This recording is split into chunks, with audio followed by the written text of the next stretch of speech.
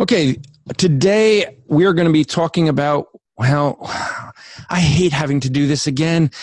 We always seem to have to deal with her. Beth Moore. Oh, no, not again. Welcome to the Rap Report with Andrew Rappaport, where we provide biblical interpretations and applications. This is a ministry of Striving for Eternity and the Christian podcast community. For more content or to request a speaker for your church, go to strivingforeternity.org.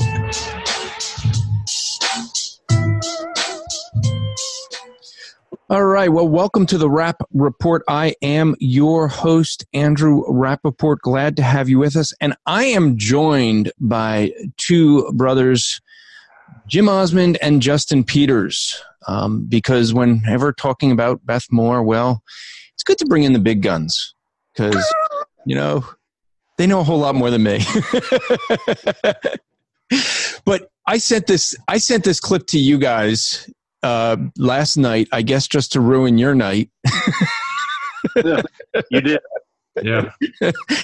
And said, okay, let's record on this. By the time this airs, Justin, you and I will be still, I believe, in California, just wrapping up. Well, you'll be just wrapping up Truth Matters. I'll be up in Northern California because I leave to head up to Redwood City. But by the time this drops, but I'm sure there's going to be a lot of discussion that people will be discussing this video clip we're going to play in a bit by then. And so a lot of what people may hear by that point, what we cover may already have been covered or things like that. But let's start. I want to play this clip because it's really this is where we're going to end up talking about. And so there is a clip of Beth Moore. This is her speaking at the Caring Well conference. And Flying Free put it as excellent clip on the question, does complementarian cause abuse? And that is the topic she's looking to raise. So let's listen to her. It may be a little bit light or soft. I'm going to try to boost the volume as best I can. So you may need to just be aware that it's going to be a little hard to hear. This is from someone's phone at the conference way back. And so let's give a listen to this. Anybody else but me? Does complementarian theology cause abuse?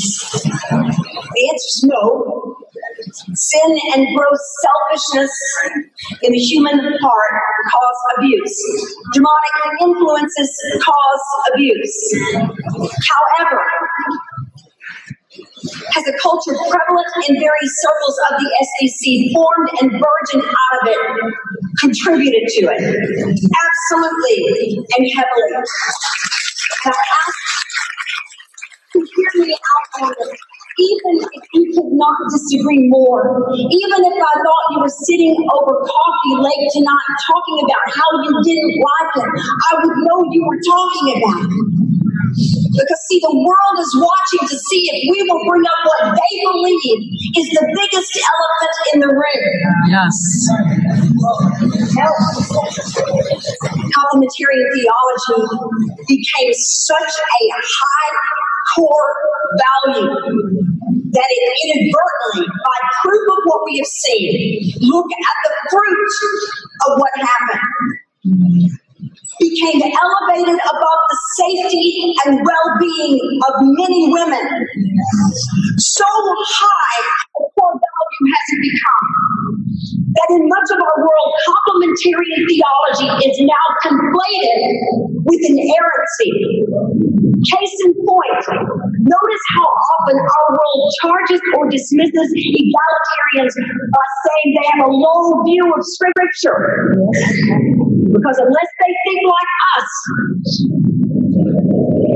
about complementarian theology, they do not honor the Word of God. It's good. Watch for it. Test it and see if it is so. Far too many SBC congregations and SBC seminaries, so few women are in a visible area of leadership, that women who are being abused by the system itself or within it, by people that are in places of power, don't even have a female to turn to. That's right. They don't even know where to go.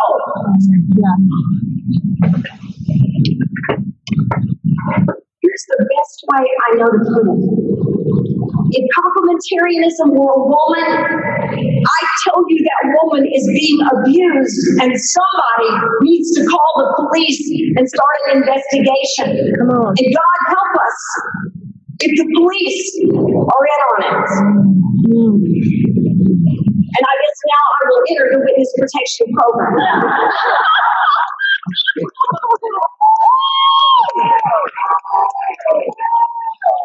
Yes.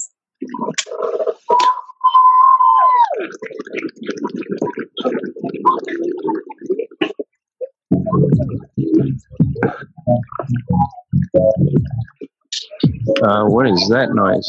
Why? I'm certainly not suggesting you throw out the woman.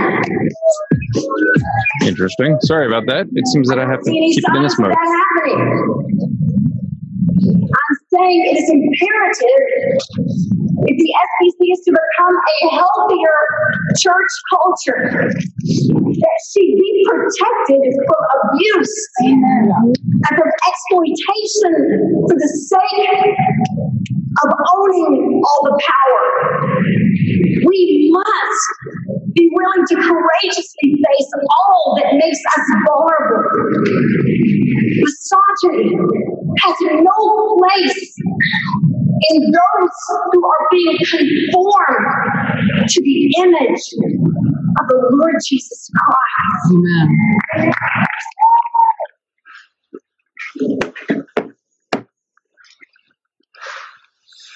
There is a secondary kind of grooming, very prevalent in many of our environments, and it is this: not to question those in high position. That must become a thing of the past. Those who cannot be questioned, cannot be trusted. Take courage, shepherds, and guard the sheep. We are in a culture where we have watched shepherds protecting shepherds instead of protecting the sheep.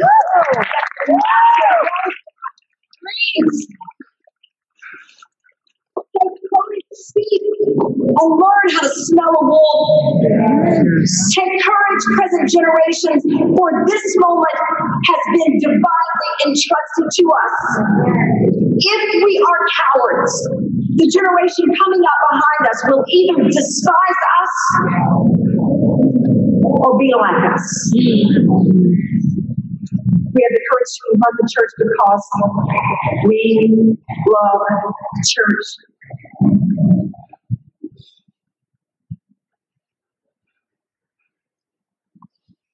We can brace ourselves for the accusation that indeed we do not.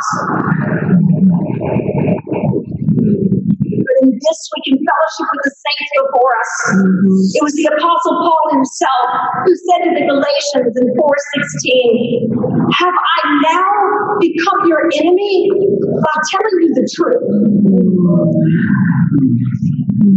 We take courage today, church, because some sweet tomorrow we shall see the face of Jesus, our Savior, our Deliverer, our Redeemer, our strong tower, and our healer.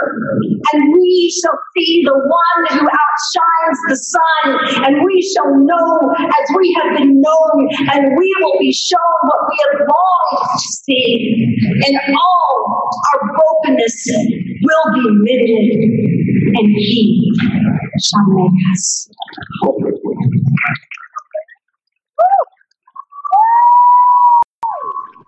Okay, so we'll stop that there.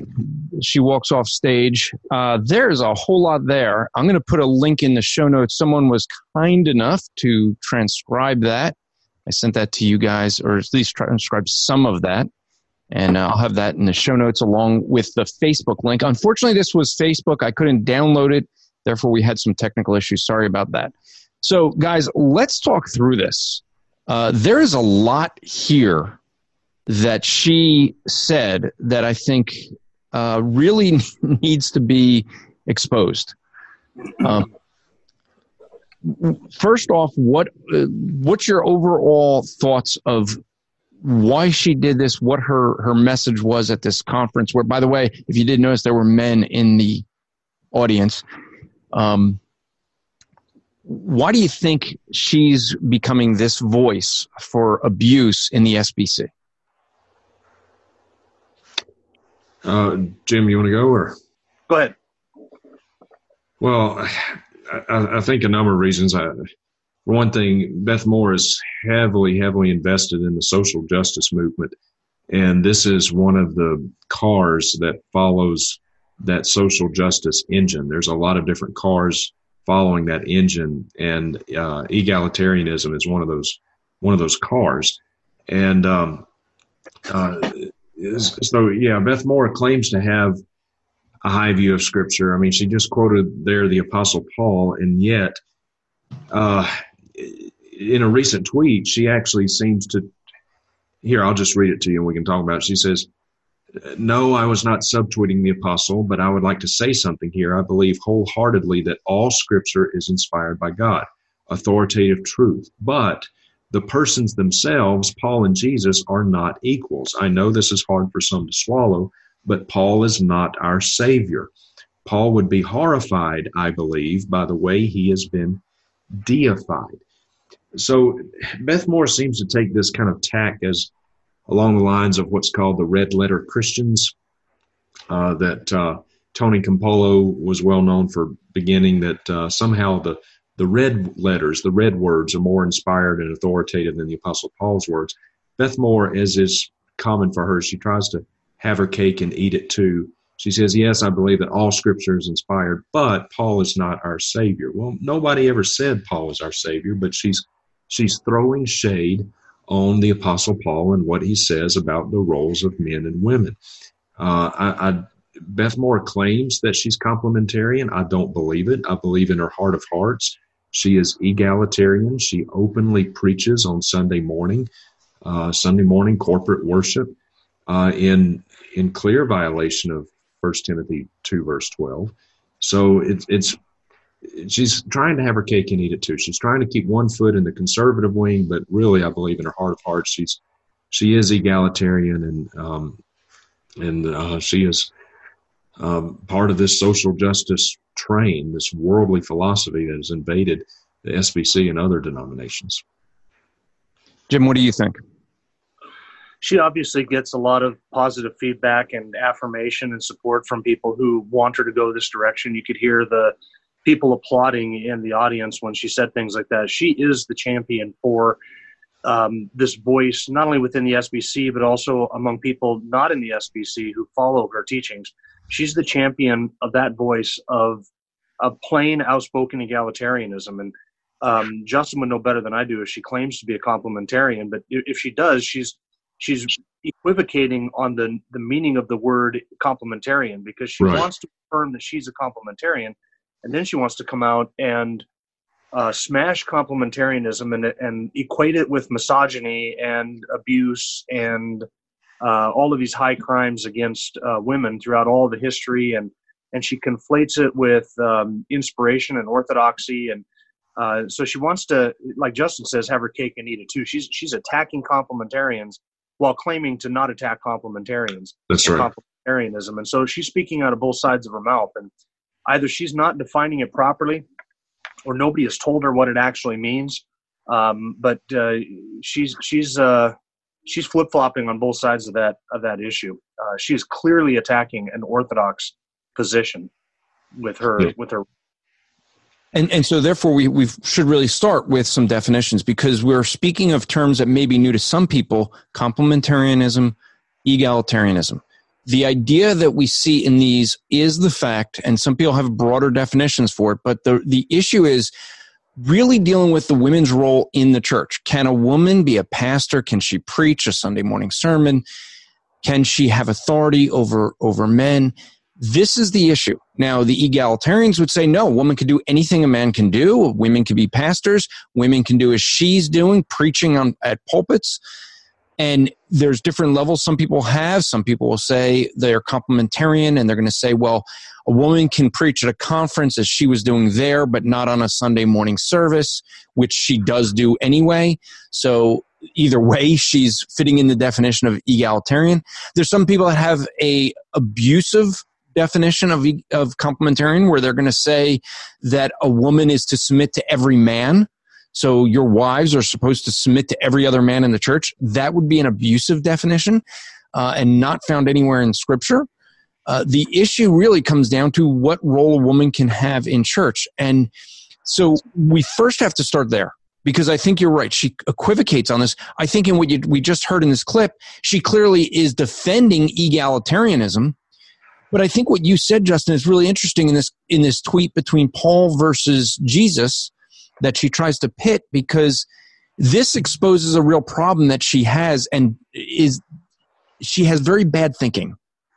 Yeah. The question is not Paul versus Jesus. No one is deifying Paul. Right. The question is, who wrote the scriptures that, especially those verses she doesn't like? Reason she's pitting Jesus versus Paul with this red letter view is the fact that Paul wrote things in 1 Timothy 2:12-14 that she doesn't like, because that limits her to not have authority over men, to not be preaching and teaching men. She doesn't like that. Yeah. That's where this is coming from. So the question really isn't, are people deifying Paul? The question is, and this isn't an inerrancy question, does she actually believe that what Paul wrote is from Christ? Not did he actually speak it, but did he, God, actually write it? That's the issue. Right. Because Jesus didn't write a single verse in Scripture. He said things that are quotes, but he didn't write a single one the way she's trying to say Paul did. But it's all written by him. Yeah, and she's making a false dichotomy. She says that Paul would be horrified, I believe, by the way he has been deified. As you said, nobody is deifying Paul, but what we know of Paul is recorded in the New Testament, and Paul's words are just as theopneustos, God-breathed, as Jesus' words. Paul himself was not deific, but his writings were just as inspired as everything that Jesus said. There is no difference between the authoritative level of the words of Christ and the words of the Apostle Paul, because as Paul wrote Scripture, they were theopneustos, they were God-breathed. And so she's creating this false dichotomy. She's trying to create a crack between the red letters, if you will, and Paul's words, because Paul said some things that she just does not like. And earlier in the clip, she says that we have conflated complementarianism with inerrancy. And if we look at people who are egalitarian, we claim that they don't believe in inerrancy. Well, show me an egalitarian. Show me a denomination that has gone egalitarian that still holds to inerrancy. It doesn't exist. It's like Bigfoot. There's rumors and grainy photos, but it doesn't really exist. Every denomination that has gone egalitarian has gone liberal. Every single one of them. Well, the issue, I think here again, it's conflating, because looking at what the transcript of what she says, right? Complementarian theology has become such a high core value that it inadvertently, by proof of what we've seen, look at the fruit of what happened, became elevated above safety and well-being of women.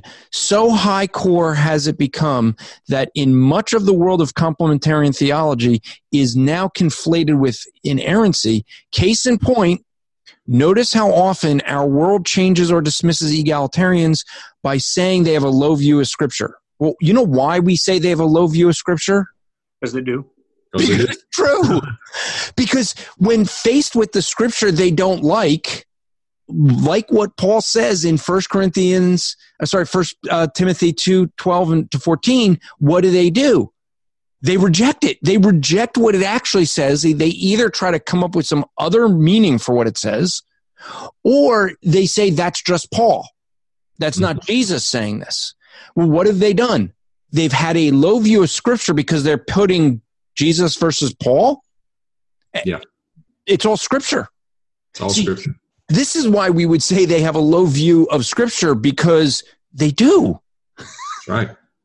It's not that we're saying you have to be complementarian to have a high view of scripture, or to be complementarian is equal to inerrancy. We're saying that if you're going to believe in inerrancy, if you're going to believe God wrote this, then you believe God wrote all of this, even the parts you don't like. Yep. That's right. Yeah. Go ahead, Jim. I was just going to say it's interesting how she very subtly shifts the focus of the debate, because she smuggles something into the discussion here, and it's worth noting. She says we have deified Paul, and what she's doing there is she's saying if you take Paul seriously and believe in complementarianism, that's deifying Paul, as in worshiping Paul instead of Jesus. Well, no, we're taking what Paul says as inspired scripture and taking it seriously, that a woman should not exercise authority over a man, that the office of preaching and teaching scripture in the public worship assembly should be reserved for men and not women. And so she subtly says that if you are a complementarianism, you've deified Paul. And so then, and this is what liberals do constantly, they shift the terms of the discussion so as that to redefine a word so that if you affirm this thing, well, then you're affirming X, Y, and Z as well. If you affirm A, B, and C, you have to affirm X, Y, and Z. So she'll say things like complementarianism has led to abuse. Therefore, complementarian theology is abusive theology, and we're against abusing women. So she begins with that. We're against abusing women. And all of us complementarians say, absolutely, we're against abusing women. That's horrible. And we should treat women as spiritual equals in the church. That's right. We would affirm that. We should treat them as spiritual equals in the church. Yes, we're on board with that. Well, complementarianism doesn't treat women as spiritual equals in the church. Complementarianism leads to abusing women, which you say you're against. And that's when we stop and we say, hold on.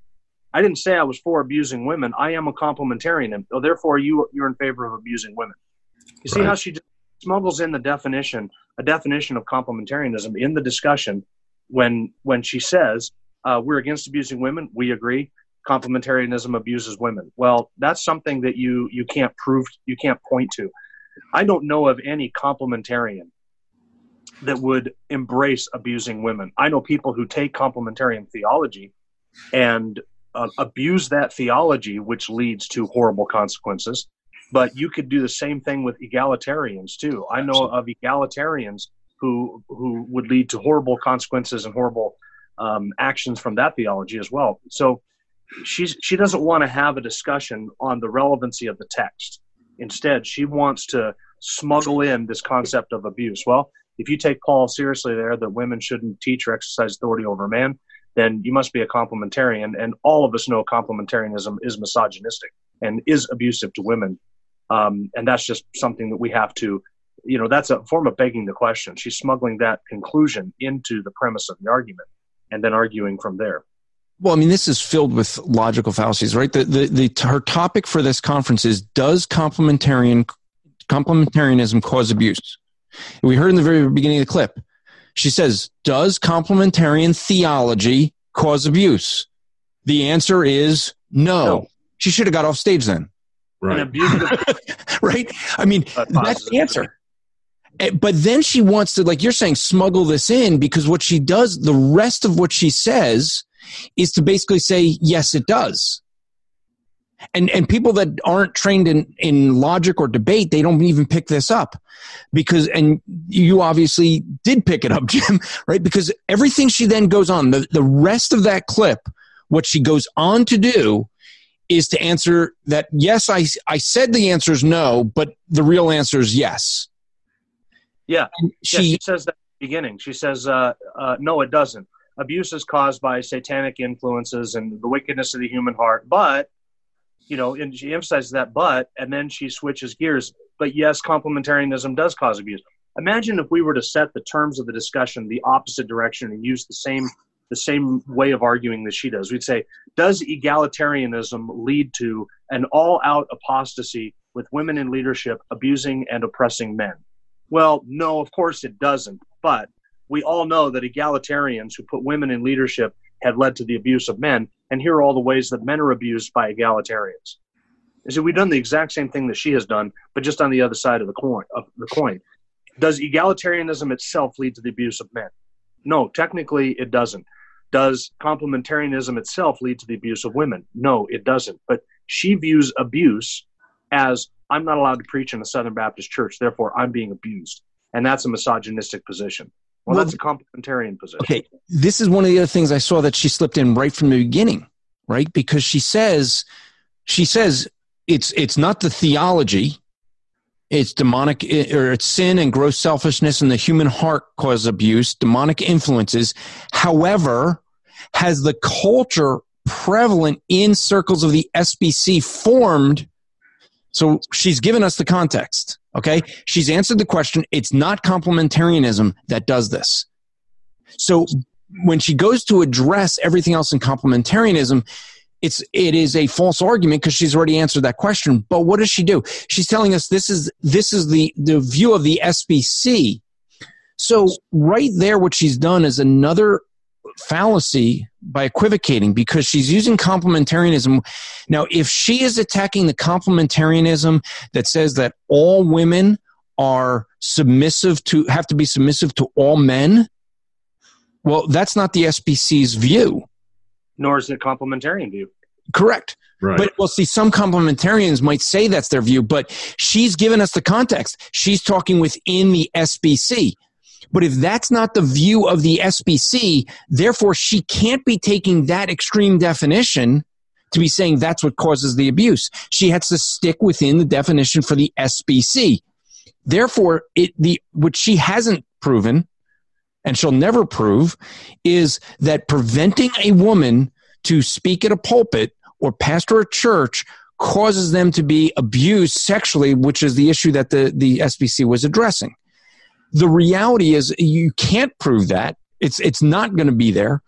She's does this over and over again, where she's going to try to say, well, this is what the SBC has to let women preach. That's where she's going to end up going with this. She's finally coming out of the closet with her egalitarianism that we've all known she holds to by practice. And what I think you end up seeing here is she's going to equivocate on all this stuff to use things that she has. She's already said the theology isn't the cause. She's already defined it as the SBC. Well, show us where in the SBC they've done this, because you know what? There's plenty of men. Jim, I know in your church you got a lot of godly men, but they're not all preaching. They're not all pastoring. In fact, I know you're pretty protective of your pulpit. You don't let just anybody preach at your pulpit. Is that abusing all those men? No, I don't think so. We guard the pulpit. I mean, we did let you in there a couple of times. We've regretted ever since, but hey, a broken clock is right twice a day, so you know it's we don't let every man here preach, and we do have standards that we keep. We guard the pulpit. In fact, we just recently we addressed this very issue with having a local Gideon's presentation, where we've decided now that we're not going to have Gideons come and present from the pulpit unless the Gideon is a member of our church. And the reason being is because a lot of Gideon's representatives come from churches that don't hold to some of our theology. Some of them don't hold complementarian theology or cessationist theology. Some of them come from charismatic churches that have horrible doctrine. And in years past, we have allowed them to come and present the Gideon ministry and to talk to people about what the Gideons are doing. And we just said, no, we're not going to do this anymore. Under no other circumstance would we allow one of those guys to take our pulpit and address our people. So why should them being a Gideon all of a sudden give them a pass for that? So, but that's not because we don't like those people or we hate those people or anything like that. It's not being abusive. Justin, I want to ask you this question because there's something she said toward the end that just totally shocked me, that she would have the audacity to say this. So I wrote it down because this wasn't in the transcript that I found online of it, but she said, those who cannot be questioned cannot be trusted. I was blown away because, on this podcast, we had Michelle Leslie come on with an open letter that several women had signed, asking her, questioning her about her position on homosexuality. And she basically slammed those women as saying, well, they didn't come through the proper channels. They didn't do it the right way. They shouldn't be doing this. And going after and attacking the women who had the nerve to question her. So, yeah. Justin, by her own words, does this mean that we can officially say Beth Moore cannot be trusted because she cannot be questioned? Absolutely. Absolutely. The open letter was very clear. It was very succinct. Softball questions. I mean, the ball was sitting on the tee begging to be knocked out of the park. And Beth Moore dodged. And she did just exactly what she did in this video. She says, I affirm all Scripture. I believe that all of Scripture is authoritative. But she did not answer the simple, direct questions. She cannot be questioned. She is that of whom cannot be touched. She is. I tell people if Southern Baptists had a female pope, it would be Beth Moore. You cannot question her. She is. Sometimes I'm just gobsmacked at her lack of self-awareness. The things that comes out of her mouth is just utter hypocrisy. And that's a great example of what you just cited.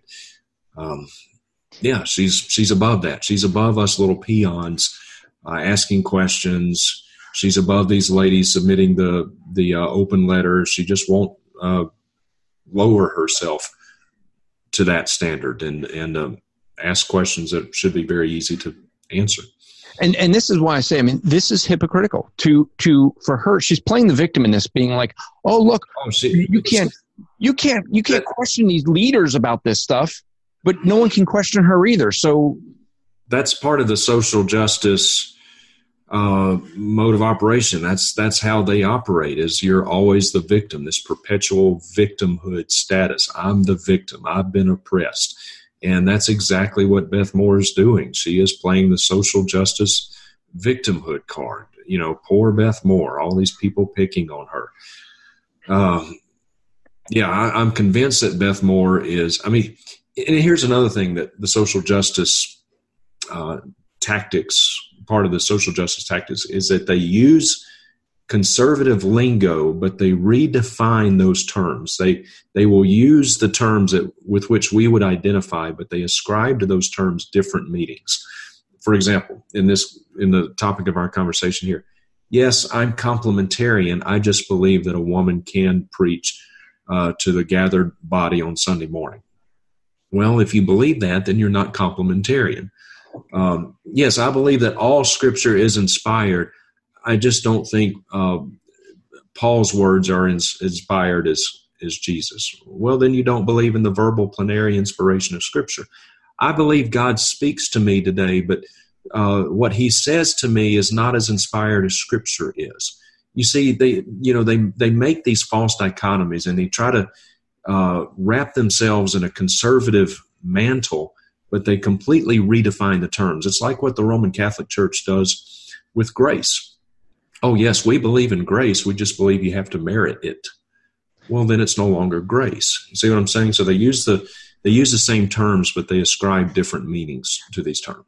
But see, in our culture that we're in today, it has been so confused that in her mind, this now makes sense. You have people that are, when you look at this whole thing with gender and just the nonsense that goes on where people are, my wife and I were just talking about this earlier today.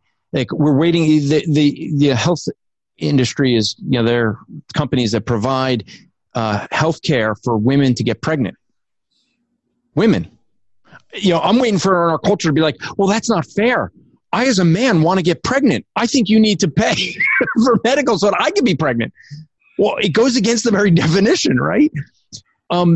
I think this was an interesting quote she had. And I thought that this shows how she gets spun up in her rhetoric and doesn't even think about what she's saying. She said, far too many SBC congregations and SBC seminaries, so few women are in any visible area of leadership that women who are being abused by the system itself or within it by people that are in a place of power don't have any female to turn to.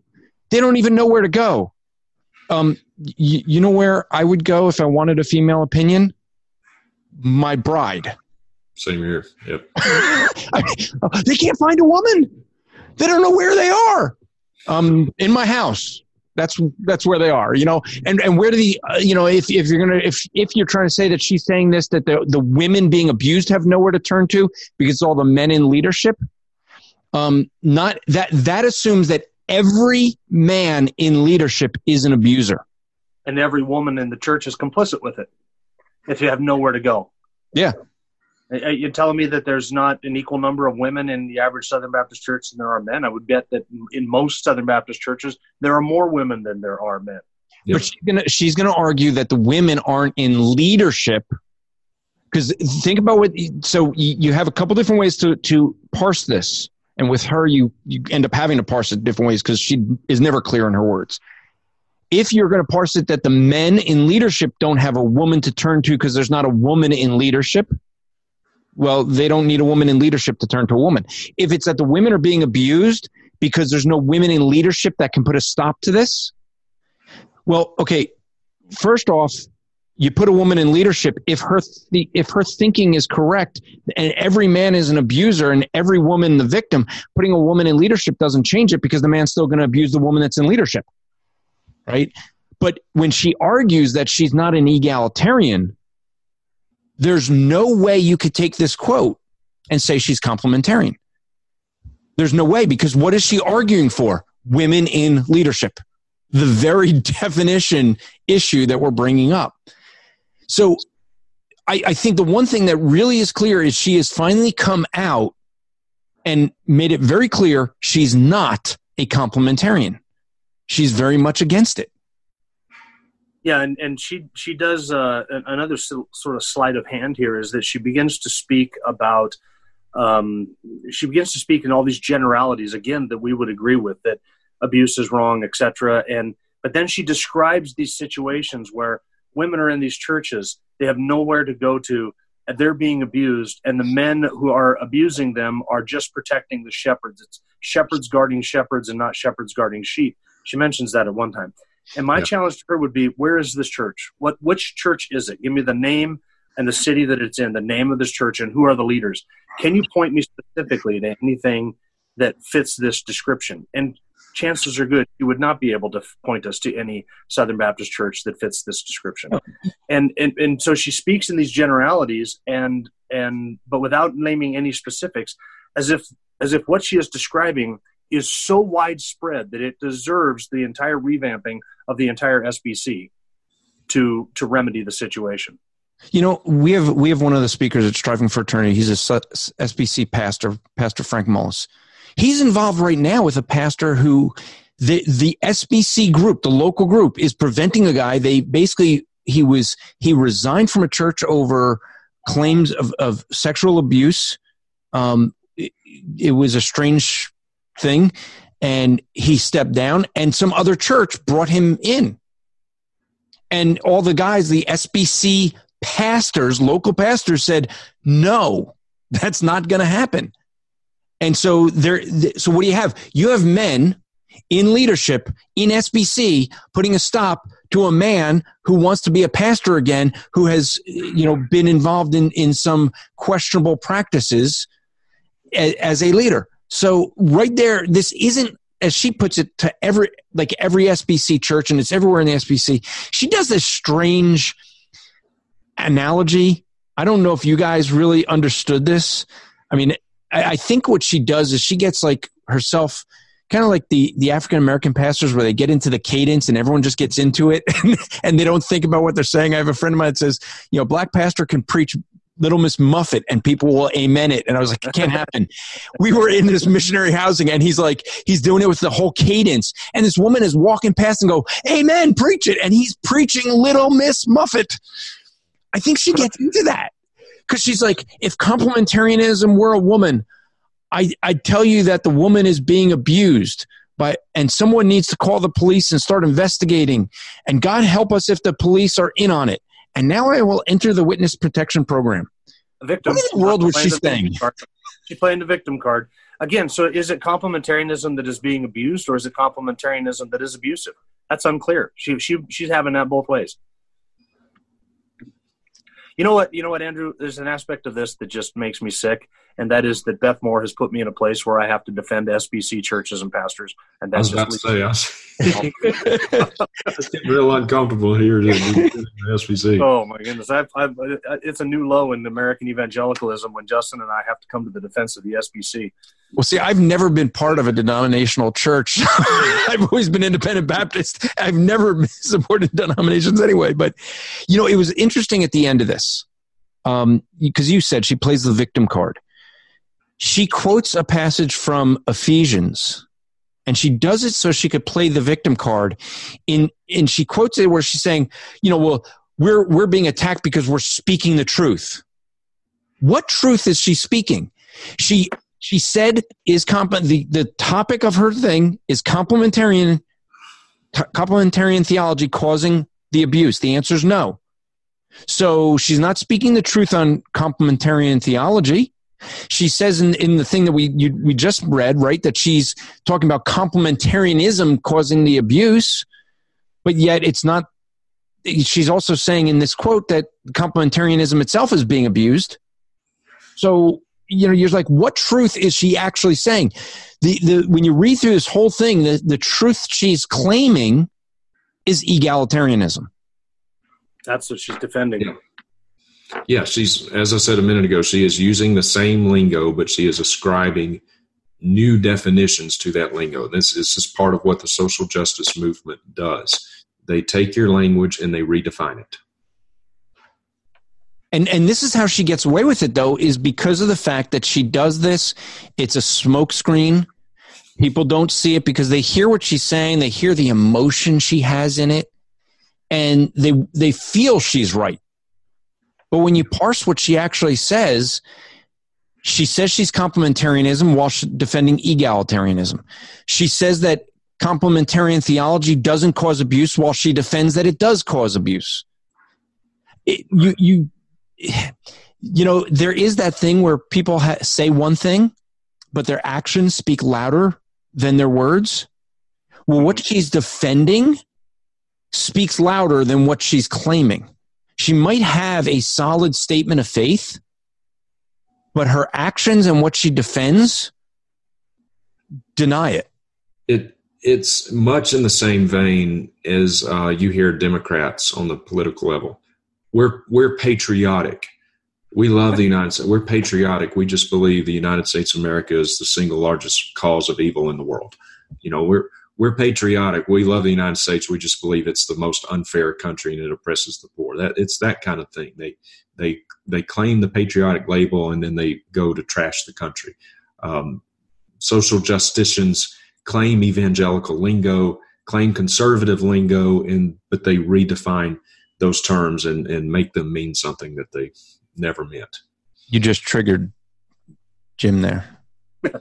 That's fact. You mentioned that keyword. Fundamentally transform the United States of America, right? Well, yeah. Well, he did, just in a bad way. Yeah. But no, I was actually thinking of a different politician when you started talking about that, because I was thinking Hitler. Everyone likes to say Hitler was a Christian. And what did he do with Bible-believing Christians? He killed them. He put them in prison. He used Christianity and said, I'm a Christian. Look, I'll put it on my logo. But he didn't believe it. By his practice, by what he wrote, if you actually read what he wrote, you realize he wasn't a Christian. Yeah. He was a human secularist. Yeah. Do you guys get the feeling with Beth Moore that part of this coming out against complementarianism is a run or an assertion of her own qualifications to take over as the president of the SBC? Do you think that is an end game play that she might be making with this? I don't, Jim. I don't, and here's why I don't. A couple things. I believe that even if the president of the SBC, that position, if it was handed to her on a silver platter by fiat saying, Beth Moore, next year we are going to install you as the president of the Southern Baptist Convention, she would turn it down. I fully believe she would turn it down because she doesn't want it. She doesn't want it. Even if it was given to her, she doesn't want that position because her current gig is too good. She wouldn't take it even if it was offered to her on a silver platter. But that having been said, the fact that these conversations are even taking place in the SBC, the fact that there's even serious discussion about her possibly being the president of the Southern Baptist Convention tells you that the SBC has lost. The battle has been lost. The war has been lost. Mm-hmm. If the SBC was as conservative and was as faithful to Scripture as it claims to be, we wouldn't be having these I say we, I'm not in the SBC anymore, but they wouldn't be having these conversations. Those conversations wouldn't be taking place. It's just like in the United States of America, according to Gallup, roughly 70% of the people in the United States of America claim to be Christians. Well, if that number were even remotely close to be true, we wouldn't be debating abortion. We wouldn't have enshrined homosexual marriage by the Supreme Court of the United States. We wouldn't even be having those discussions. So the very fact that those conversations and discussions are even taking place shows you that you've lost.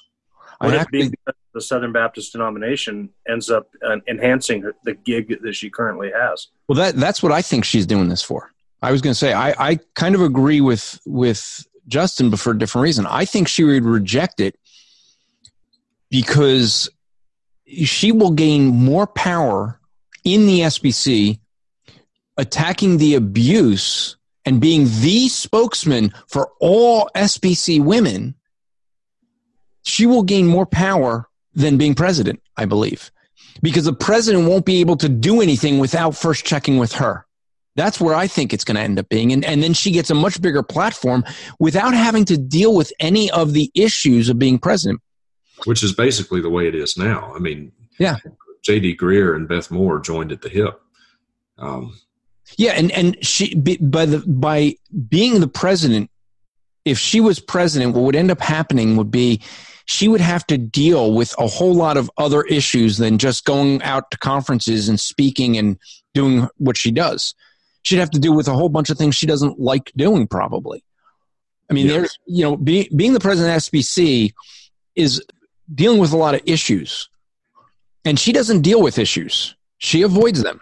So it's a role that she wouldn't be able to really do that in. So being in a role that I think she's set up for is where the SBC can't do anything without first checking with Beth Moore. Name me one prominent SBC leader who is actually in a position of leadership within the convention. Name me one single man who has the courage to speak out against Beth Moore. There are none. None in positions of leadership. None. No seminary president will do it. The president of the convention will not do it. The president of NAM will not do it. The IMB will not do it. Nobody on the executive committee will do it. Nobody will. Now, you have a few guys like Tom Buck and Tom Askell, but they're not in any official position of leadership. No one in the hierarchical structure of the SBC has the courage or the theological wherewithal to go against Beth Moore. Okay, so here's the challenge. Here's the challenge. We have a seminary president who does a daily podcast. Al Mohler, The Briefing. What's the purpose of it? Deals with social issues, deals with how things that are going to affect Christianity. Will he address this clip? Will he addresses all these other issues? Will he address what Beth Moore's defense of egalitarianism in this clip? The way that Beth Moore has cast this conversation is going to make it even more difficult because, again, how she smuggled into the discussion some of the assumptions and the presuppositions. If Al Mohler does come out and address this, of course, it's going to be seen as an attack because that's how she has framed the discussion. If you come out against my position on egalitarianism and complementarianism, well, that's just you as a male in leadership of the Southern Baptist Convention and the Southern Baptist churches and seminary. That's just you, again, putting women down, oppressing women, trying to put us in our place. So that, again, is just evidence then. If he does speak out, it's evidence of what she has said because of how she's framed the debate. So you can't even have a conversation now about complementarianism versus egalitarianism, or whether complementarianism equals misogyny, which is basically her presupposition. You can't even have a conversation about that now without coming out and looking like a misogynist and abusive complementarianism. You're abusing complementarianism because she says, I'm a complementarian, and complementarianism doesn't lead to abuse, but complementarianism leads to abuse. So now if you come out as a complementarianism, a complementarianist, she can put you in either the abused category where she is at or the abuser category, whichever is most convenient for her. So, yeah, I'd be great for Mark Dever, for Al Mohler, for any of those guys in the Southern Baptist denomination to come out and to address this and to throw their full weight behind pushing back against this abusive scripture that Beth Moore is promoting. But to even open their mouth and to mention Beth Moore and call her wrong is going to put them in the misogynist, complementarian, abuser, oppressive of women category. Just the very act of speaking out is going to put them in that camp. Yep. And all she has to do is sit back and play the victim again and put out on Twitter that, people are abusing me and I need to take a break from Twitter for a week and kind of go to be alone with the Lord and just get off of this. She's got to just play the victim. And there's no way that Al Mohler, if he had the courage to speak out, he could ever walk away as anything other than a villain. Well, I'll frame it a little differently. I mean, because she does say in this thing, misogyny has no place in those who are being conformed to the image of Christ. Well, okay, we can agree, but I would also add to that it's not us attacking her. You're right. She's framed it that way. It's us attacking her. I'm not attacking her. I'm attacking what she said. Why? Because what she said is an attack on the Bible, on God, on biblical Christianity, even against the SBC that is supporting her. Yeah. She's attacking the very organization that props her up because she's saying they're all guilty of this. I'm attacking what she is believing because what she's believing is an attack on me, on biblical Christianity, on my Lord and Savior. She's the one doing the attacking. Remember, she's the one trying to change the terminology. She has already stated that the view of complementarianism does not cause this sexual abuse that's being addressed in the SBC. Therefore, now we're done with that. So everything else she's saying is not to answer the premise that she's there to answer. Yeah. Everything else is her support for something that is anti-biblical and not found in Scripture.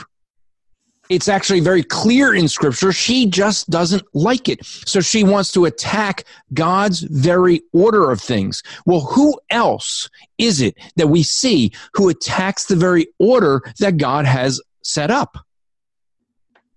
Satan. So as we close out, Jim, you have a couple of books that you have written that would be excellent resources for people who may be challenged by what we're saying about the way people think God speaks to them. Because Beth Moore has people, God speaks to her about brushing people's hair. You have some excellent books that might help with some of the nonsense that we see that she's actually starting to be pulled into. And we're starting to see, and a reason I think Beth Moore is so dangerous is because she's still in the conservative circles while not only preaching the liberal theology, but word of faith theology. So why don't you give some folks the books you've written so people can get some good resources to get a hold of? Yeah, one that's out right now that kind of deals a little bit with a lot of the stuff that's connected with things that Beth Moore says concerning demons and Satan, etc. is Truth of Territory, Biblical Approach to Spiritual Warfare. Currently, I haven't written it, but I am writing it currently, is a book on whether God speaks to us through visions and dreams and still small voices and nudgings and promptings and impressions and themes and all the other nonsense, extra biblical revelation. I'm currently in the process of writing a book on that and hoping that will be out by year's end. But this is October, probably doubt it, probably early next year. It's kind of my goal. I was hoping to do it by this fall. But I am going to be dealing with that issue in an upcoming book. Justin, you have a book out that I think would be helpful, because really is a big issue here is understanding God's word and what it means to be converted. And you have a book that may seem to some folks strange, because your book is about baptizing children, and yet really the core part of it is, what is conversion? Why don't you talk about your book? Sure. Yeah, the title of the book is Do Not Hinder Them, A Biblical Examination of Childhood Conversion. And I hate to say the title is misleading, but it is a little bit counterintuitive, because Do Not Hinder Them actually deals with the precautions that we must take with children before we rush them off to the baptistry. Just because they've made intellectual assent to some basic gospel facts does not mean that conversion has taken place. Conversion should look the same in everyone, regardless of their age, whether you're talking about a 15-year-old kid or an 85-year-old man or whatever.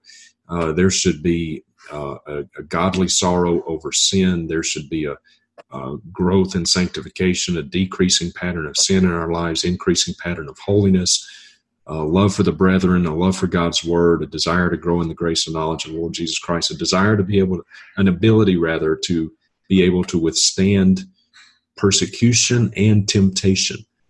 And that's just not something you'll be able to ascertain in a young child. They're just too young. Yeah, and I think that, folks, if you're listening, if you're watching it on YouTube, this is also a podcast you can listen to, subscribe to my podcast, the Rap Report, Rap with 2 Ps, Andrew Rapport's Rap Report. The long one is where this one will air.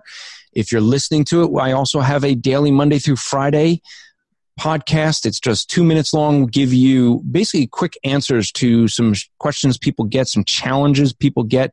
So we defend the faith in 2 minutes, give you quick answers, things that we put the transcript there so you can copy and paste it as well. So you can go to strivingforeternity.org to get all of the different questions that we've answered on there. Justin has a podcast. We started dropping some of his older episodes. It's called Didache.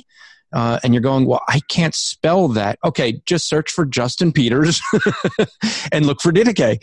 Only Justin will come up with a Greek word for an English podcast, Hey. So make sure you subscribe to his podcast. If you are ever in northern Idaho, make sure you go to Kootenai Community Church, which is where Pastor Jim pastors. You want to check that out. I will state, Jim, if people watch the video on the Striving for Eternity page or YouTube channel, earlier we got to see something when Justin was speaking. There was this really small ball of hair that kind of moved. I think Justin calls it a dog. Yeah, he would call it a dog. So small we couldn't really see it. Look, any man can have a big lab or a German Shepherd. It takes a real man to be secure in his manhood to have a little 10-pound frou-frou dog like I've got. Hey, I don't need a German Shepherd to make me secure in my manhood. So there. Justin needs a dog that he could outrun.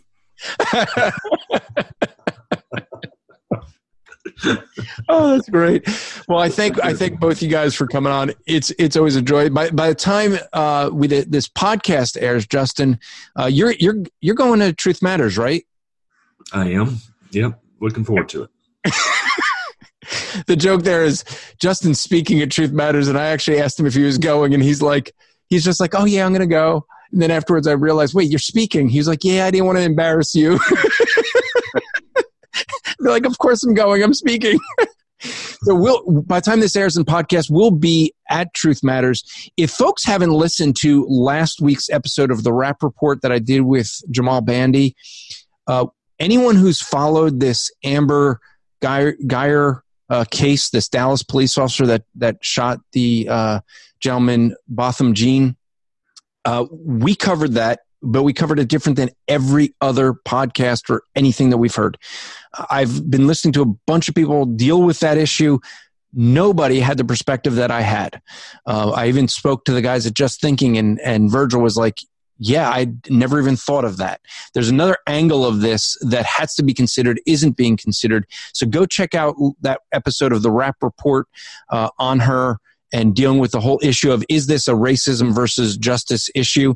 I do not know what's going to be next week's podcast because I'll be down with Justin at the Truth Matters conference. I may grab some interviews from there. I'll have my equipment, so we may play some interviews. Maybe we'll do that or something. But check it out. Either way, make sure you subscribe. And I want to thank you guys again. I really appreciate the ministry that God has in your lives. It is a blessing to me and so many others. So thank you for coming on and helping with this.